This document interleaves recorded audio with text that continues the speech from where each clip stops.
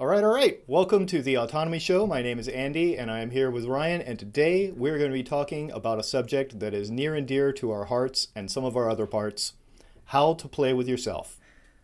I'm ready to play with myself. Let's do it. So play is something that tends to get left out of the conversation in fitness a lot of times because a lot of the training methods that we use are based on really reductive ideas of trying to isolate strength from other activities, trying to isolate flexibility from other activities. We treat a lot of it like a research project rather than an actual physical endeavor that we're trying to improve. So we've taken the play out of a lot of fitness, but if you look at a lot of physical training disciplines like dance, martial arts, acrobatics, many sports, obviously sports, we say you play a sport, but there's this idea of playfulness and experimentation and exploration and going off script that's part of these things.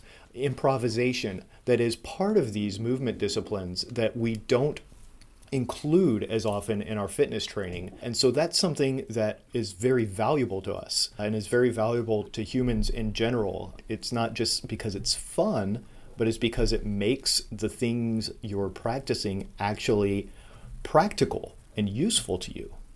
Yeah, absolutely. And the thing is where when we were kids, we knew how to do this and we wouldn't overthink it. But as we get older, we tend to just think that we don't know how to do it. Having an actual framework for being able to properly play with yourself is something that I think that a lot of people would greatly benefit from. And this is something that we're going to be talking about. But when we say that play is something that you know how to do as a kid, it's important to also understand that it doesn't mean that we should stop being adults. And it doesn't mean that kids know everything there is to know about how to play productively, because kids aren't trying to be productive. Kids aren't the models of how we want to be physically as adults. For one thing, they're anatomically different in terms of proportion, levels of strength, bone hardness, things like that. And also, they don't have, for both better and for worse, they don't have the muscular control that adults have.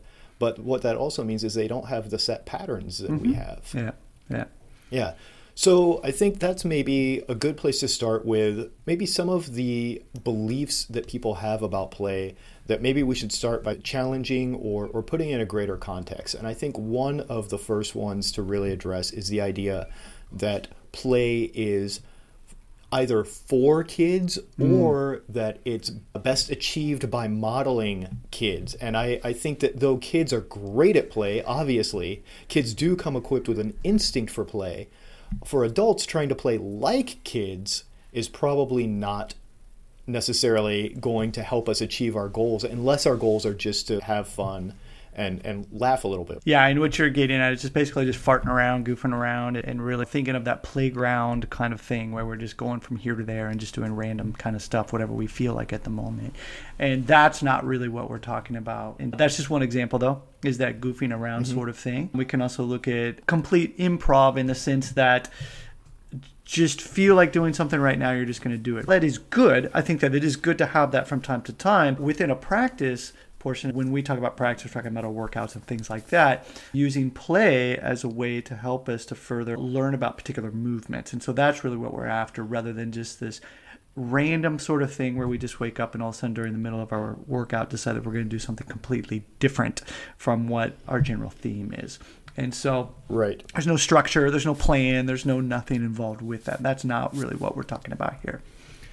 I think it's important to understand too is when you look at somebody who is a skillful mover or somebody who has a lot of physical control or is athletic or has spent a long time doing a sport, if you look at somebody playing rugby and you watch them improvise a solution to an event or a play that they have never experienced before, and we see these things, in that context, we understand it that this is somebody who has a lot of skills, so they're able to do that. And I think that it's important to keep in mind as somebody who is learning, as we all are, or as somebody who's trying to improve something, that just telling someone, oh, just improvise, just play, just experiment, is not really giving a lot of guidance to people that don't have years of practice doing things. If I just take a guitar and stick it in someone's hands and they've never really played before, I say, oh, it's so fun. It's just improvise. Yeah, just they're going to look at me like I am the biggest asshole on the planet. exactly. And that's the thing here is really what we're getting at is the fact that you have to have these fundamental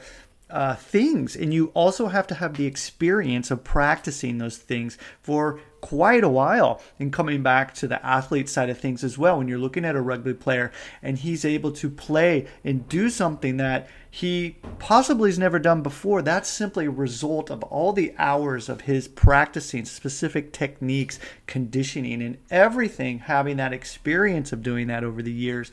And that's when it happens. And so that, in that term, yes, everything is going to come back to the practice side of things. And it would be not only irresponsible, but we'd sound like a dick if we were just to tell somebody, hey, here's some movement stuff that we can do in a seminar. We're just going to start off just by playing around and seeing what you... If you don't know how to use those things, how the heck are you expected to be able to even try to explore those movements? And so that's why, just in terms of not having a plan and not having those fundamental movements to be able to pull from those, is not going to allow you to have a good experience when you play. I think one of the most important things when we're talking about what play really is as opposed to the way that we think about it is we need to not limit ourselves to the experiences of play we had as children, yes, or good expectations we have about play being this happy-lucky freedom zone. Because the hard thing to recognize, and especially when we talk about autonomy, is most people are not prepared for autonomy. Most people don't have the equipment, the experience to really make a strong decision about what they need to be doing in the right way to do it. Yeah. That's why developing physical autonomy is hard. That's why you need a GMB in your life to teach you these things. Freedom is not something that you can just like, oh, just have freedom. Oh, it's very easy.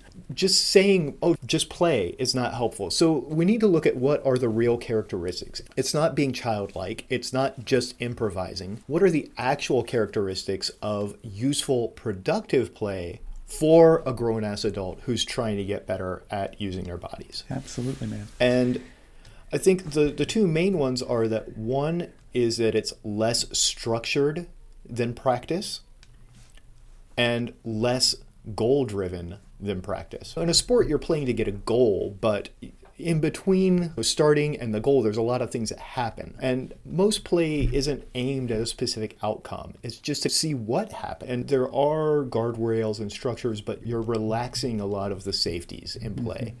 And you're using things that you already know. And that's really a big thing with that. And again, coming back to the earlier topic of where you already need to know how to do some of those things in order for you to start moving beyond looking at those specific things. And that's what we're looking at, using exploration in order to move just slightly beyond our comfort zone in those things that we're already comfortable with, doing it in a way that, for one, is safe, and then also has a little bit of structure in terms of it's not, again, like Andy just said, having a goal necessarily. It's just taking something that we're already comfortable with and moving a little bit beyond it to see what happens. So the way that we use play and the way that we try to teach play in our programs and when we work with individuals too, what's really helpful for someone trying to incorporate play as part of their training or practice is the idea of learning to push their limits, not necessarily against their capacity for strength or endurance, but pushing their limits of what you're able to do with that, right, and pushing them in a place that is not tightly controlled. It's not just pushing more weight in a linear bench press pattern. Yep. It's not just doing a higher jump or crawling for a longer time. It's finding a neat way to do things, finding different ways to test it out, and what are the edges around which you have control and where you start to lose control. Finding those points where you don't have full control, because part of really developing confidence physically is knowing where you're safe and where you're not. Yeah. And to find where that safety ends, you have to get to the limit of it while you're moving. Right. And to give just a super quick example, let's say that you can already do a handstand, and you can do a handstand, let's say like for 10 seconds or something like that, and your legs are straight and your toes are pointed, and you've been practicing this for quite a while. Play in this regard could be, okay, I already have this handstand. What if I were to open my legs up just a little bit? What would happen to the structure? Great. You're playing. That is really what we're getting after. Sounds super simple, but the thing is, you're not aiming for a particular shape. You're not trying to get a one-arm handstand or anything like that. You're simply taking something that you know and shifting or maybe moving just outside of what you're comfortable with in order to see what happens. By playing in this way, you're actually going to learn quite a bit. And it's going to help you for when you go back to that previous movement. It could just simply be a matter of, up until now, you've done really well at being able to keep your toes pointed and everything like that. Okay, great. Let's relax your legs. Just simply relax your legs to see what happens. That way you're still in a safe environment. You're just slightly pushing your boundaries and your limits there in order to explore. And this is just one example, but this might be an easy way for you to see where we're going at when we talk about play. Yeah, and another like kind of helpful metaphor is maybe take it outside of human physical body context.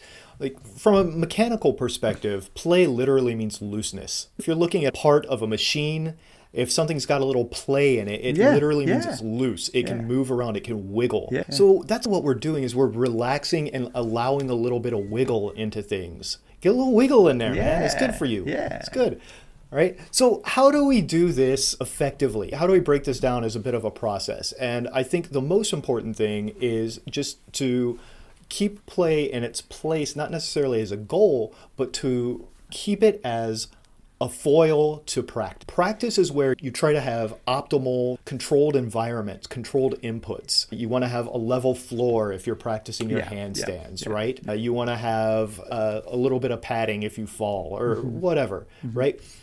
Practice is where you have everything optimal and you're trying to do it perfectly. You know exactly what your next step is. And perfect doesn't mean necessarily goal. It means perfect for your next step. And so you're just trying to get as close to that next step for you under optimal circumstances. But play is where you relax optimization and you allow more wiggle in there. So if you just try to play on its own, and sometimes in our programs we'll have a session that's only play or only practice. Right. But as a whole, we try to balance both of these two types of training because we find that they're really complementary. So play, first of all, foremost, if you're trying to figure out how to incorporate play, think of it as a foil to whatever skills you're practicing. Look at the things that you're really practicing your form and technique on, and those are the areas where you want to be trying to use play as a complement to that practice. Yeah. And again, this is great. I gave the example of the handstand where we were practicing our handstand as perfectly as possible so that when we play, we could just say, what if I bend my toes?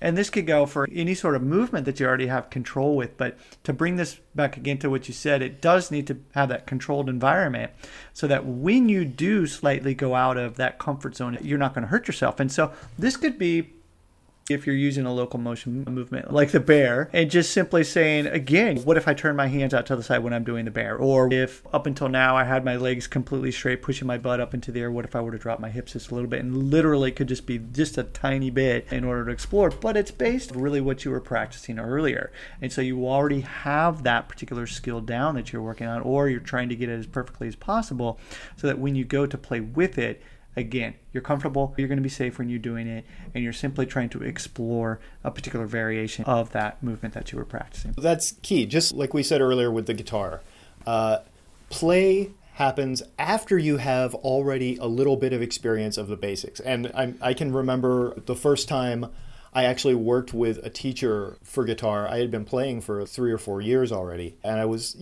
getting pretty good. I had a pretty good feel and ear for things, and my fingers knew basically what to do, but I didn't know anything about I basically knew what to do, and then he taught me some different modes and scales and said, practice these things. And then he did the cool part that got me to play is he played some chords that were in those right modes where I literally could not hit a wrong note if I tried. He knew what he was. He was a good guy. But it was like, okay, now play an A minor, G major, D Dorian, play through these modes, and I'm gonna hit this thing. Just hit all the notes that you learned all up and down the neck that are in these things, and you cannot screw up. Yeah. And that's what play is, because I had already practiced all of those things, and then I could not screw up. No matter what order, tempo, arrangement that I put them in, I could not screw it up at that point. And that's what play really is. So you can't just start from zero with play, right? You have to have something to play with. Yeah, there you go. Yeah.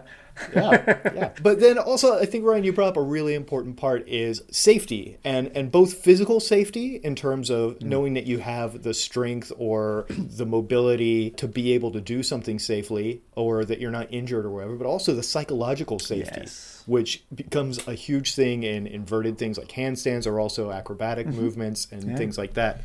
Yeah, because you can't learn things efficiently or enjoyably in an unsafe environment. Yeah. You'll be too stressed out or worried about what if I fall, or what if this happens, or what if I can't do it. Yeah. And you just won't let yourself learn from that productively. Absolutely. And related to that fear, and going into the next thing here, also is look at the complexity of that particular thing that you're doing, and actually trying to reduce that complexity, because you are going to have that fear because you're exploring something that you've possibly never done before. And so if you're trying to push yourself at a level that's way beyond mentally where you think you should be there, then it's going to make it even worse in terms of you actually being able to explore. You're not going to be able to do it. That's why reducing the complexity of that particular movement or whatever you're doing, as well as the number of things that you're trying to do. And so when you play, let's just look at one single thing that you can explore, and do it in a manner that's going to allow you to be fully aware and in control of being able to do that. And so, like your teacher, he really just said, it's just this, and we're just going to cover this one single topic that you've already practiced, but here's something that's going to go over the top of it, and I'm doing it with you, so now you can get that. And he provided an environment in which I didn't have to worry about anything. I couldn't screw it up. All I had to do was explore what he had given. And that's it. And that's really it. And that's what we're getting at, is that everything that we talked up until now, it's having that knowledge, if you will, the experience of the things, and then just simply taking and looking at it in a way that you know that you can expand upon with one single theme, and do it in a way that is safe. Yes. And that's not to say that play should be 100% safe, because there's no such thing as 100%. Yeah. There's always going to be this tension between the unknown, which is part of what play is, that open-ended, you don't know where you're going, and also the feeling that you can still get back to safety. Yeah, that's good. That's a good way to bring it up. Yeah. You may be in water that's over your head, but you know that you're close enough to the side of the pool that you'll be all right. There you go. That's a great way of looking at it. Exactly. Yeah. Yeah. So it's a balance, and like you mentioned, Ryan, reducing the complexity, reducing the speed can help you bring a little bit more feeling of safety, even to things that you've never done before. And then you can ramp those back up once you do feel that you're in control enough to then start pushing a little bit more. Yeah. But you keep that gradual, and it allows you to be in control of that balance, that tension between safety and the unknown. Exploring that tension is what play really should be. Absolutely. Yeah. And just a couple notes. It's, keeping an open mind. And I think really when you are thinking about play, again, we're not trying to nail something. It's really about noticing and simply being aware so that you can adjust, and then also bring that awareness back to the other things that you were practicing. This is why one reason why play is so important is because the fact that you are trying to explore just a little bit outside of your limits there is going to make the thing that you are practicing even better. And actually, in some cases, a lot easier, because now, I can go and I've expanded it just a little bit. So you actually come back to something that feels even more comfortable and that you're more familiar to you. Because what play is not is just trying to mess around until you get to a goal. No, exactly. It's not going to work. Right. Yeah. Yeah. But what it really is, messing around and keeping an open mind and noticing opportunities, noticing when you turn your hand a different way, noticing when you shift your weight a different way, noticing when you speed up or slow down. Does that give you an opportunity to, for example, if you're doing a bear walk and you slow it way down and you notice that there's a spot, like you're moving your hand and there's a spot where you're balanced, and instead of putting your hand where you always put it, maybe you could put it out to the side further. Yeah. And just, you notice, if you keep an open mind, you notice that there's an opportunity, a door that isn't there at your normal speed, that you could open up and walk through now that you're slowing it down, and see what's on the other side of that. That is what play is practically in motion while you are as a foil to the practice of the skill. Perfect. Yeah. And noticing these things as they come up, and then you can adapt to them, adjust to them, experiment with it. That's where you really learn not just the steps of a movement, not just what it should feel like or look like or the correct form. This is where you really get in its pants and feel around and find out what's down there. Yes, that is how I'm you trying really not to laugh, but yes. But you have to get inside the movement. Not to be crude. No, but I totally, and that's the thing. And the more familiar you can get with what you're playing with, the better off everything else is going to be. And that's really where we're going with that. And it's options. That's the thing, is that it gives you more options.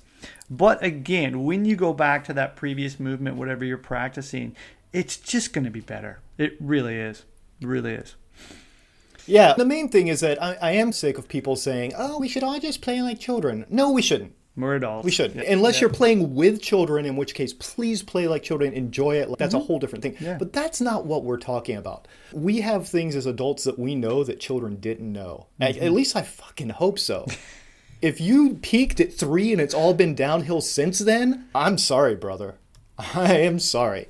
But the rest of us, we've got a few edges on kids, so don't just try to emulate children. Think with your big adult brain and use all the things that you've learned and developed since then, and you'll learn to play lovingly with yourself as a full grown-ass adult.